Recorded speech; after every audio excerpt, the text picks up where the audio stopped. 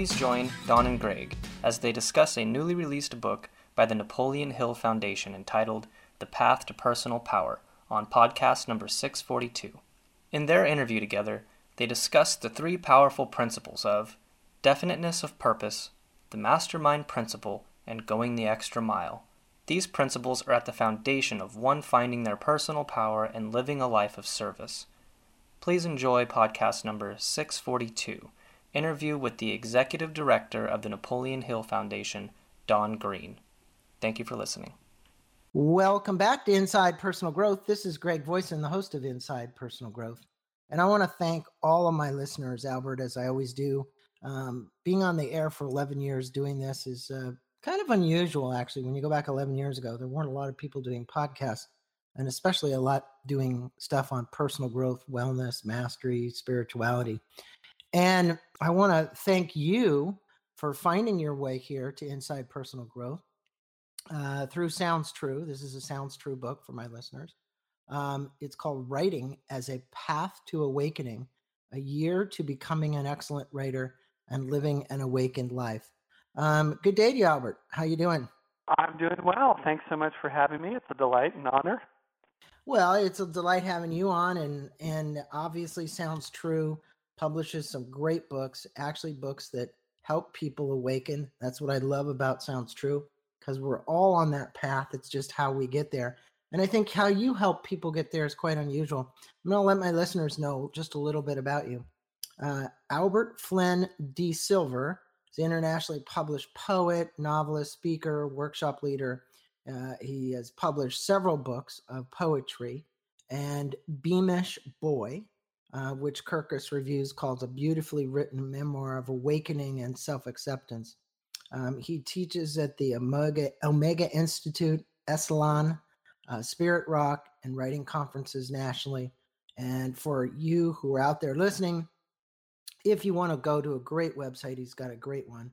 Go to Albert Flynn, and that's DESILVER, just like the color silver. Well, pleasure having you on and an opportunity to speak about something which to so many people, I don't know if they really know that it's there. And you start in the preface of the book, you state that you want to remind everyone listening and everybody out there of their true nature via the basic premise. And you talk about the premise and the promise that we are enough. And actually, I speak about it in my book as well that just released. How does your book allow the reader to awaken to the fact that they are enough? Well, I think, as we were saying a little bit off air, I think of myself as the great reminder. That's my role. Like, I'm just reminding people of things that they already know, right? And when we take time to get quiet and to look inside, we do realize that we are creative. I think we're not just enough. We're more than enough. We're creative geniuses in a way.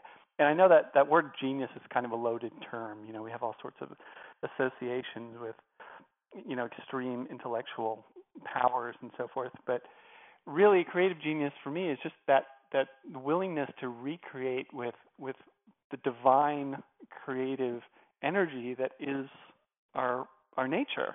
We get so bogged down in our identities and our conditioning that we forget that, wait, there's this stream of energy that is creating all the time. And that's who we really are.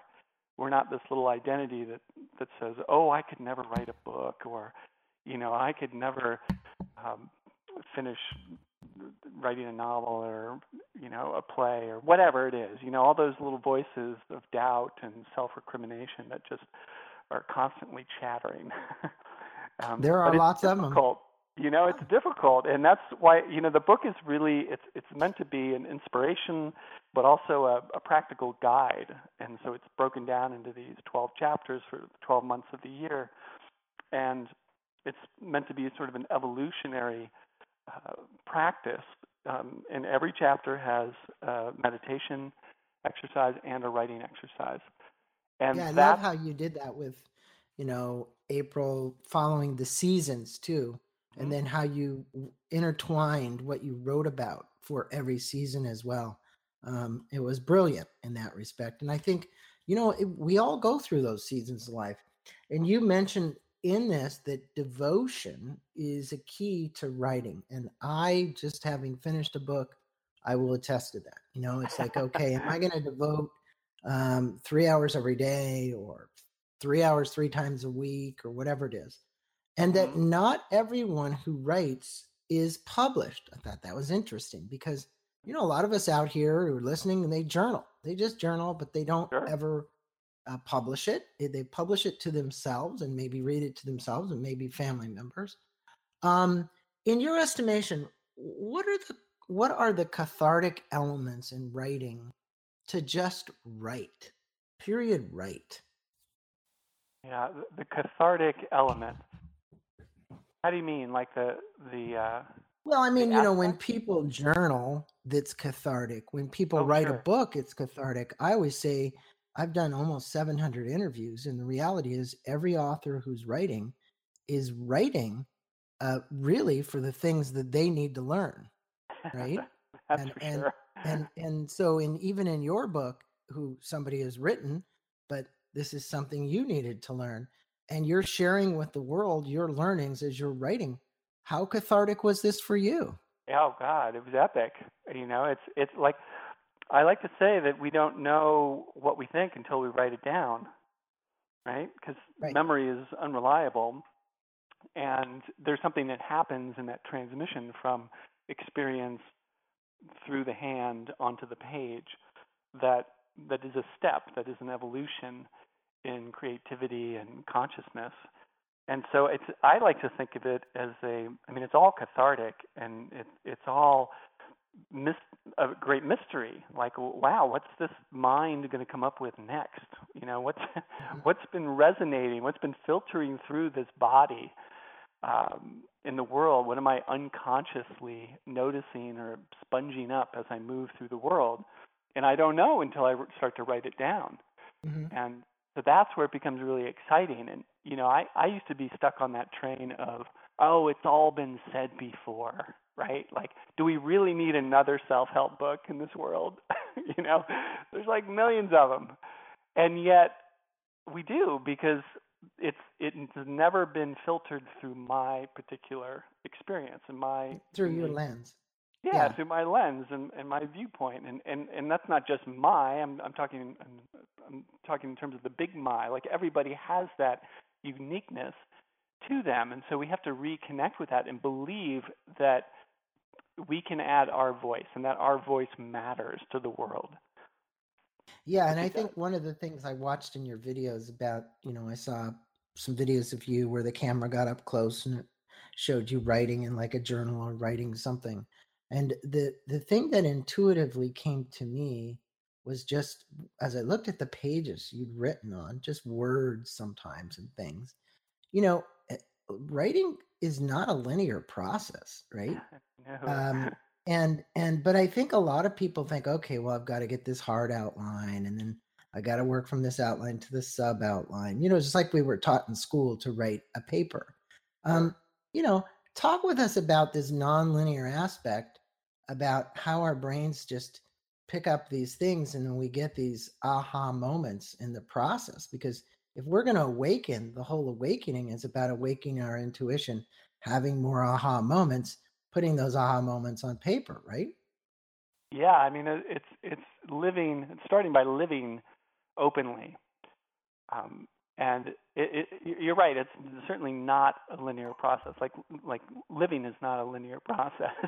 There's all kinds of unexpected things that come flying into our experience, and so yeah, personally, I write in these bound thick canvas bound notebooks that are open white blank pages, and I just like having the open field of the page.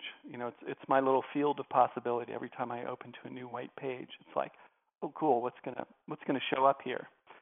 And I think that, and also I have a background in the visual arts, so, and my handwriting is, I used to call it messy and atrocious, but now I like to refer to it as just curious and creative.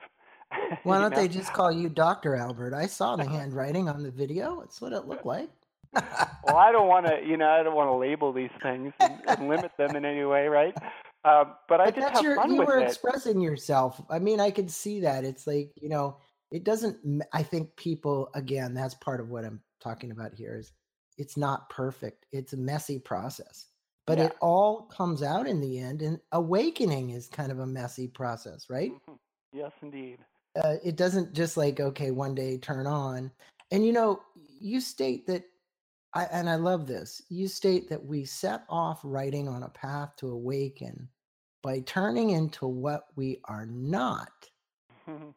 What do you mean by this comment? Because you had a couple of other statements in there as well, but Well, yeah, go ahead. there's this whole thing in Indian spirituality, neti neti, not this, not this. Mm-hmm. And the spiritual teachers, the one in particular that I'm most influenced by and inspired by is Nisargadatta Maharaj, who said that I cannot tell what I am because words can describe only what I am not, which kind of completely throws you off, right? Because we're so used to identifying with our name and our bodies and our history and our stories, and yet that's not the truth. The truth is that we are not all that stuff. We are not that identity. We're that which makes that identity possible. And that's like a whole reworking and revisioning of consciousness and awareness and self. And so when you keep negating and keep and when I say negating, I'm not saying like to deny the world or to deny any aspect of your self, the embodied self or the named self, but that in ultimate terms, we're not that. I mean, certainly in practical daily terms, there's an aspect of our self, me as Albert that needs to move through the world and pay my bills and go shopping and take the dog to the park and whatever. Right. That's all very practical. But in larger spiritual terms, that's not who I really am. And when I can rest in that larger sense of the ground of being, of that which makes the words possible, then, I become this creative agent that's just always being renewed, always being refreshed. Yeah, I and think that's a that very is different it. way of being in the world. Well, and it's also when you're writing, it's a way to come from creativity. And we're going to speak about that. But I love the way you put this because obviously you have a heavy Buddhist twist on this. And I study I don't say as much as you, but the reality is it's there. And I like the whole concept of impermanence because it reminds us, the stories of the Buddhist monks that come here and they have a watch by their bedpost and they'll say, well, why do you put that watch up there? And it's to remind me how much closer I am to death. Right. And they don't look at it as from a death to say, okay, well, I'm dying. But the reality is that, that's in this world, we get so caught up in the world versus of the world comment. Let's just use that one versus a Gita quote. That this allows us to be of it, this kind of experience that you're talking about. And on that note, you mentioned there were two of the most profound early reading experiences you had were Roald Dahl and Danny, the Champion of the World, and S.E. Hinton's The Outsiders.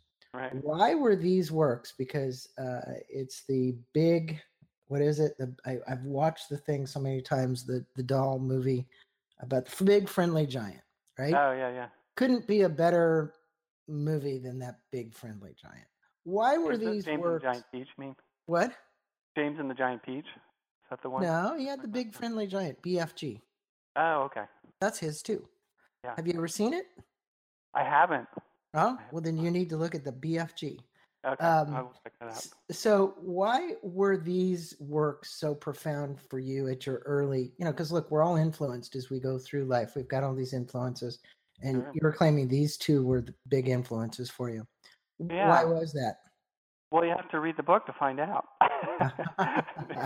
No, I'll give you the short version. I think it was because the writing, it was like the first time I remember being just driven into this imaginative world, particularly with Danny the Champion of the World. I just remember getting immersed in this other world and reflecting on that as an adult. It's like, wow, that's an amazing power to be able to transport someone, transport a child into this imaginary world of the forest and the pheasants and the raisins and the sleeping pills and the relationship between father and son and it just that was a little point where I was like, oh, okay, that's something that people do. That's something that books have a tendency toward, or good books are this realm of imaginative possibility.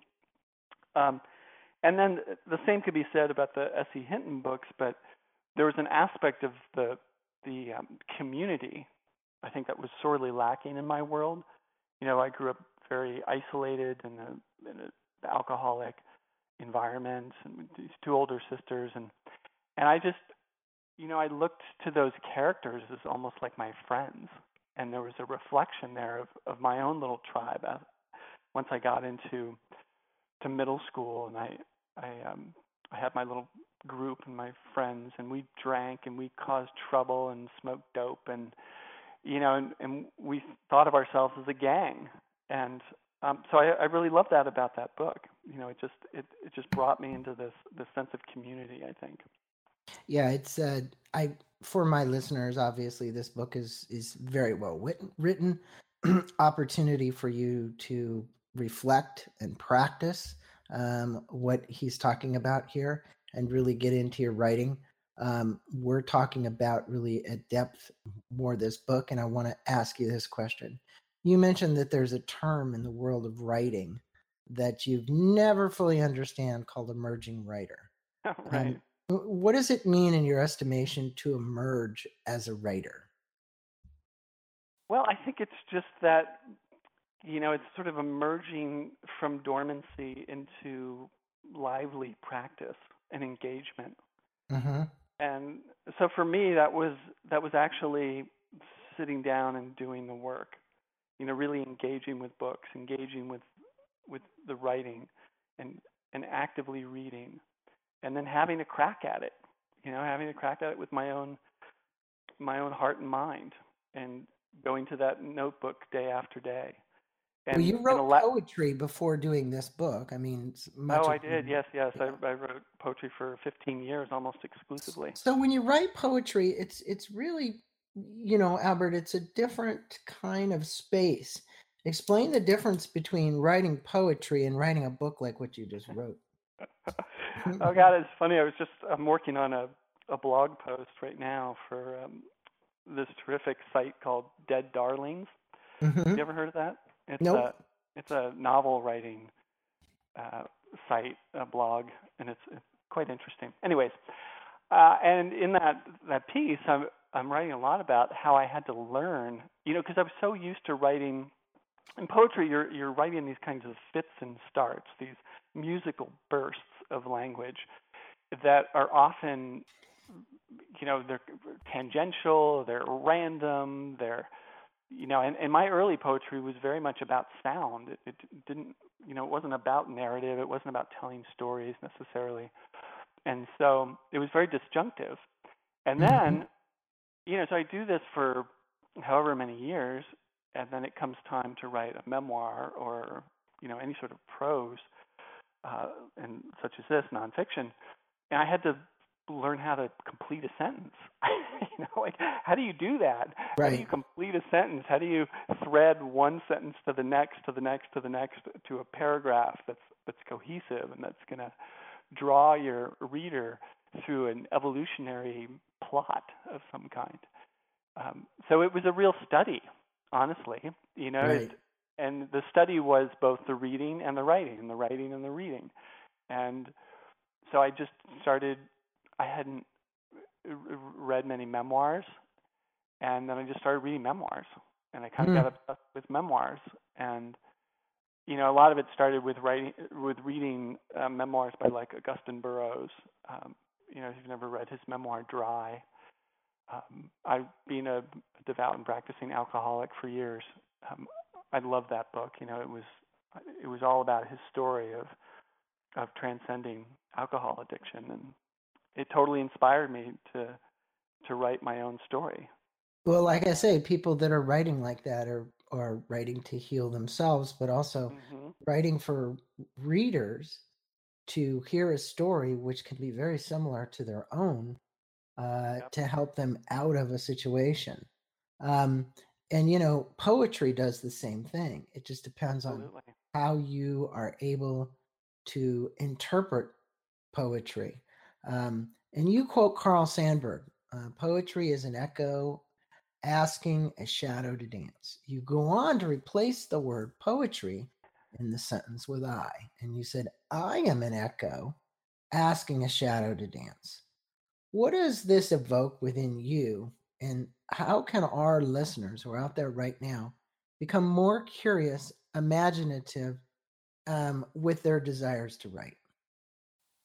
Yeah, I think that is really the essence of poetry, is pointing into the great mystery, right? Because Mm-hmm. you can't figure that line out. You can't really understand it in a logical sense.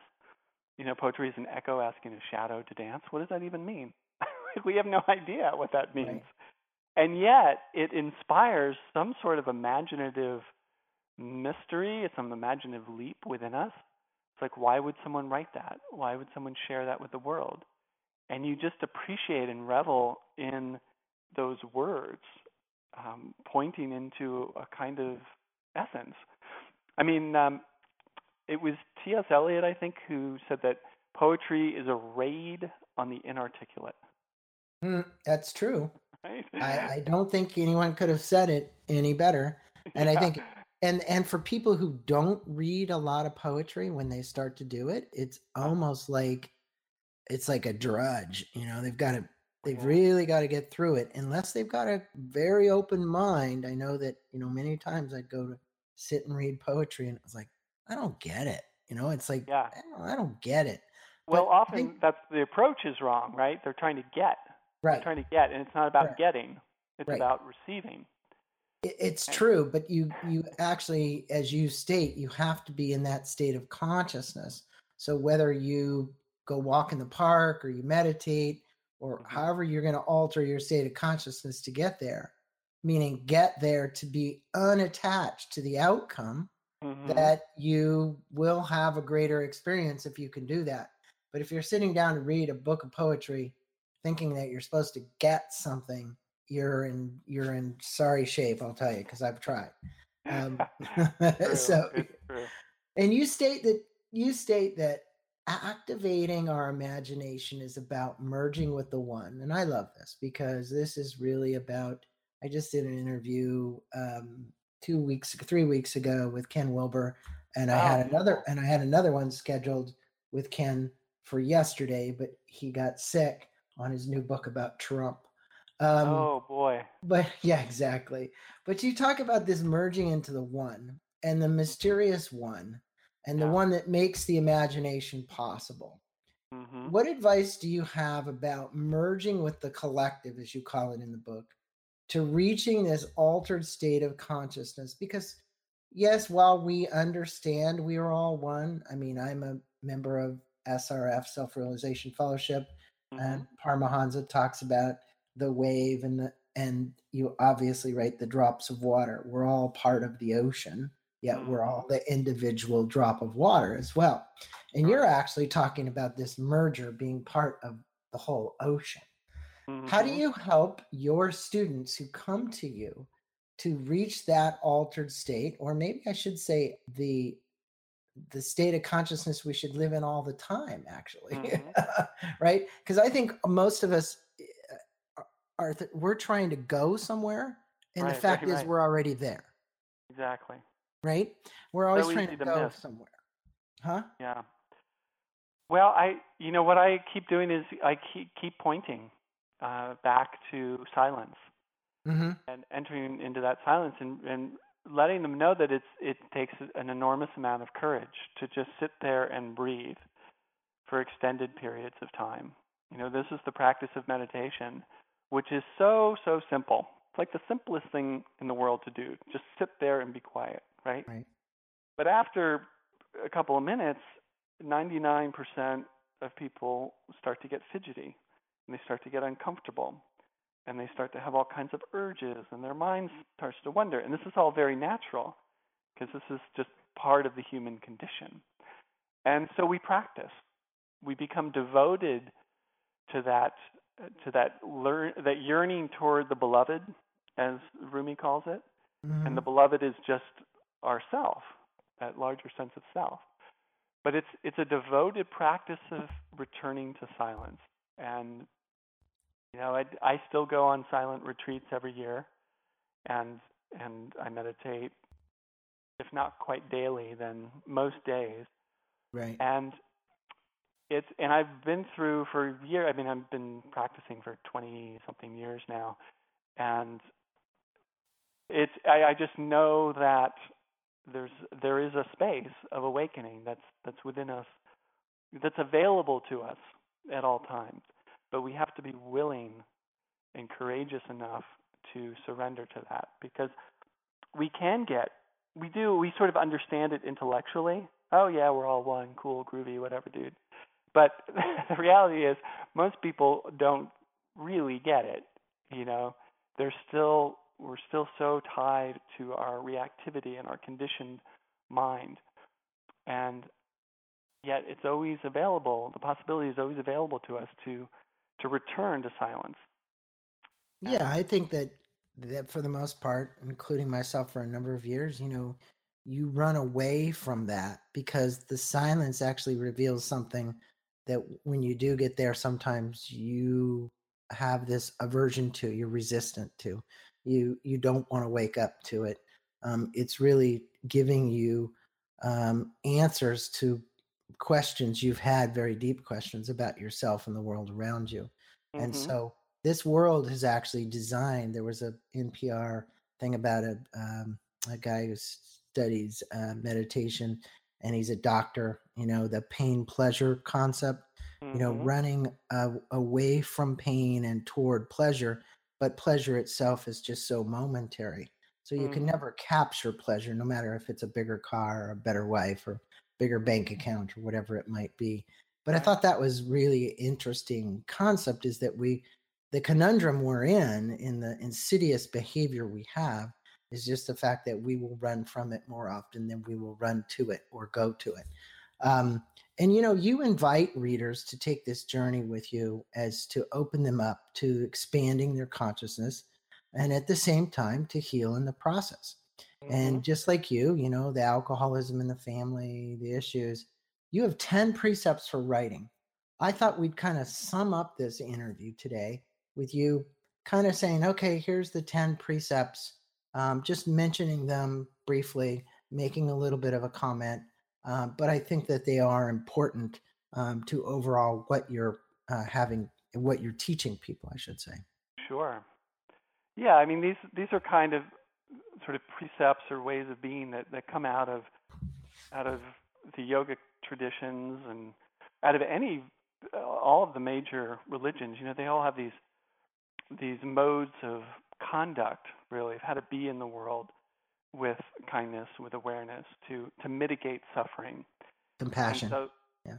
yeah, and so this is my compilation of that, that will help us not only in our lives but also creatively, to help us become more creatively awake and creatively astute. So you want me to just name them? Yeah, just name them. Sure. Okay. So we've got compassion for all living things. Mm-hmm. And that includes the things that we have aversion to. There's lots of living things that we don't like, and how Like do gnats. we? Yeah, right. Gnats and mosquitoes. Tick, and then it goes all the way up through the food chain, up right. to certain humans from other political parties or other continents or races or whatever. And Right. and so becoming aware of those aversions, and turning that energy into kindness, turning that energy into love and compassion and understanding.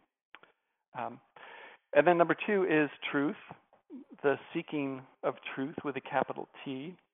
Mm-hmm. whatever that means to you. The word truth that's also a loaded term. Everybody has their own truth. Everyone has their own kind of truth, and then there is this sort of this larger truth, this truth of reality. Right.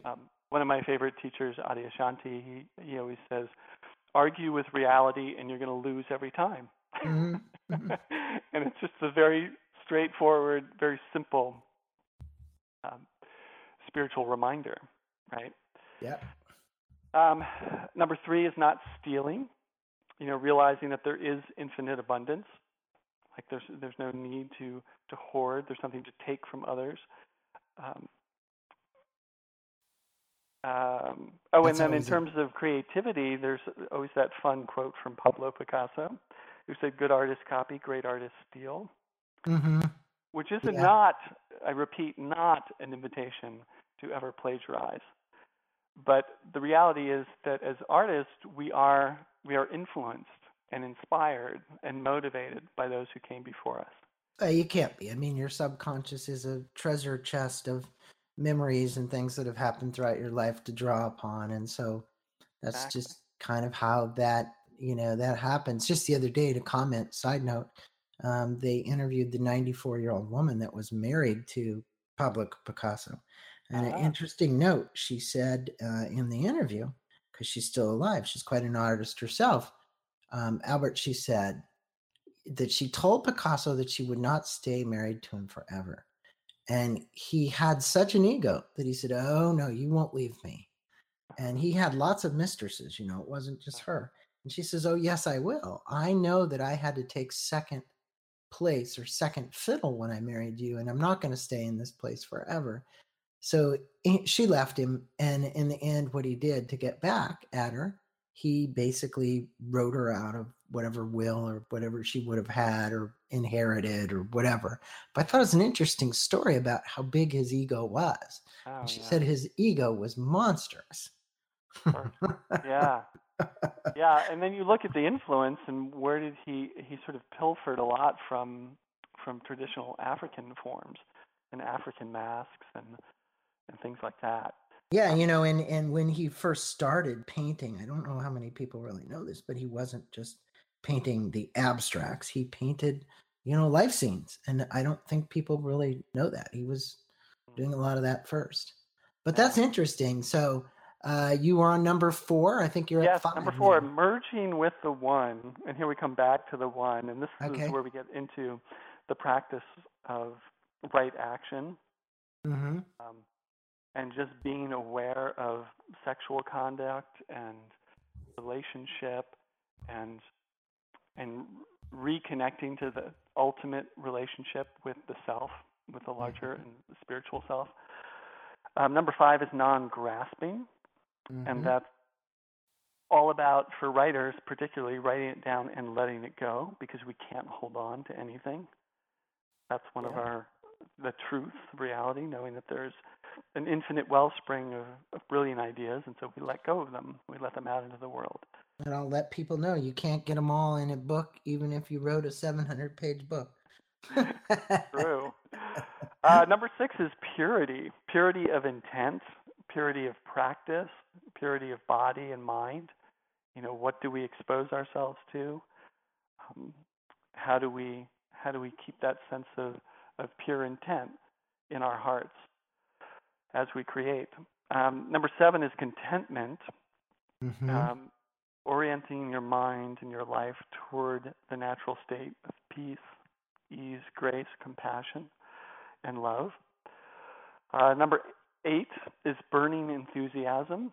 One thing I noticed about the successful artists and successful anybody's in the world is that they're very enthusiastic. There's this invigoration, there's this liveliness, there's this vibrancy for life.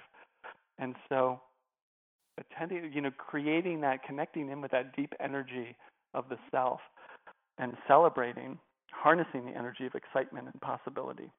And this is part of the creative energy of the universe. Mm-hmm. 9 is self-study. Above, and this is time for a short little poem from Dogen, but above my altar where I sit every day, I have this hand-painted and hand-printed work by the artist and publisher J.P. Bryan, and it's from Zen master, writer, poet Dogen from the 13th century, where he says, to study the way is to study the self. To study the self is to forget the self. To forget the self is to be enlightened by all things. To be enlightened by all things is to remove the barrier between self and other. Now, no trace of enlightenment, though enlightenment continues in daily life endlessly. That's a great quote. It's something that I'm going to ask you to send that to me when we get off air. Certainly. Yeah, that's one of my all-time faves. And this is about self-reflection, right? I forget who it was who said the unexamined life is not worth living, right? Which is a little extreme, but the point being that we need to reflect. We need to take time to self-investigate. And on that note, maybe not so extreme, because the reality is if you're going to live your life, like you're asking people who come into your workshops and your seminars and hear you, you're really asking them to enliven and open up and become creative and innovative and remove the fear and the barriers that have kept them in one certain spot. So you're exposing them to really kind of this whole new world. Opening and as you call it, emerging before them, but I'm going to really say awakening within them, which is the title of your book. But that is the essence of this book. Yeah. I mean, because I grew up in a family of people who did not examine their lives and themselves, right, and they were very self-destructive. Mm-hmm. And for the first 22 years of my life, I was not self-reflective. I was self-destructive. And so that seems to be the other side of that coin. If you don't self-examine, if you don't examine your life, the chances are you're going to be running around in mass confusion and sort of numbing yourself from the terrors of the world, as it were. Well, but I think the knowledge that you receive by doing the self-examination, whether you look at it depending on whether you want to call it a spiritual awakening or just the knowledge that you would acquire, it's huge. And people, my wife still asks me, she says, we've done 600 and almost 50 of those podcasts. Why do you keep doing that? And I keep saying, because everyone that I interview and read their book and preview, I'm learning. And now I can express to the world a unique self, which is me, my own DNA, which is an expression of all of these people that have had influence on me, including you, every one of them, because I learn from all of them. Right. Yeah, never stop learning. No, and I think that is the key, is that you have to have that, you talk about it, this level of curiosity, high levels of imagination, curiosity, inquisitiveness, you just, as you say, be amusing as well. That's another thing you write about in the book. There's a whole chapter on amusement. Yeah. What role does amusement play in helping a writer find and express their inner creativity? You've got a whole chapter in that. And I just want to say to my listeners that, Albert has done an exceptional job. Not only is the book easy to read, but it also is going to, I kind of look at this as DIY, right? It's, if you really wanted to do something DIY, buy this book, go out and get it, and just start doing the things that Albert is not telling you to do, but he's asking you how to express yourself. And he's asking questions at the end of these chapters as well, and giving you opportunities for reflection. And I think that's important, because you are awakening within people their creativity and imagination to put it down on paper. And it's been a pleasure having you on the show. Anything you want to tell our listeners about you, or any workshops coming up, or things that are happening that they should know about? Well, first of all, thank you so much. This has been a really wonderful conversation. And we didn't get to number 10, but I'll just name it really quick. Yeah, Celebrating the Spiritual. Well, you missed 8 as well, but that's okay. Oh, I did? Yeah. Well, see, all the more reason that we need to read the book. But yeah, the book is really an invitation for people to go on this journey themselves. And if you are interested in joining us live, I do events all over the country, and You can check out the website. I've got a really exciting event coming up in Colorado at the Shambhala Mountain Center in September 21st through the 25th with the great Susan Piver, who's a wonderful teacher and writer, and Lodro Rinsler from New York, who founded Mindful Center there. And that's going to be, we're calling it the Writing and Mindfulness, or Writing and Meditation Summit. And you can find out about that on the website as well. Yeah, that's on these little postcards as well. But so for my listeners, what you want to do is you can reach Albert. We'll have all of these in the blog entry. But again, it's Albert Flynn, and that's FLYNNDESILVER.com. That's one way. Twitter, Poet Albert. And you can email him, actually. Are we okay to give them your email address if they want to write you an email or not? Well, there's a contact us link on the website. Okay, we'll just have them go there. Yeah. So reach out to Albert. He'd love to hear from you.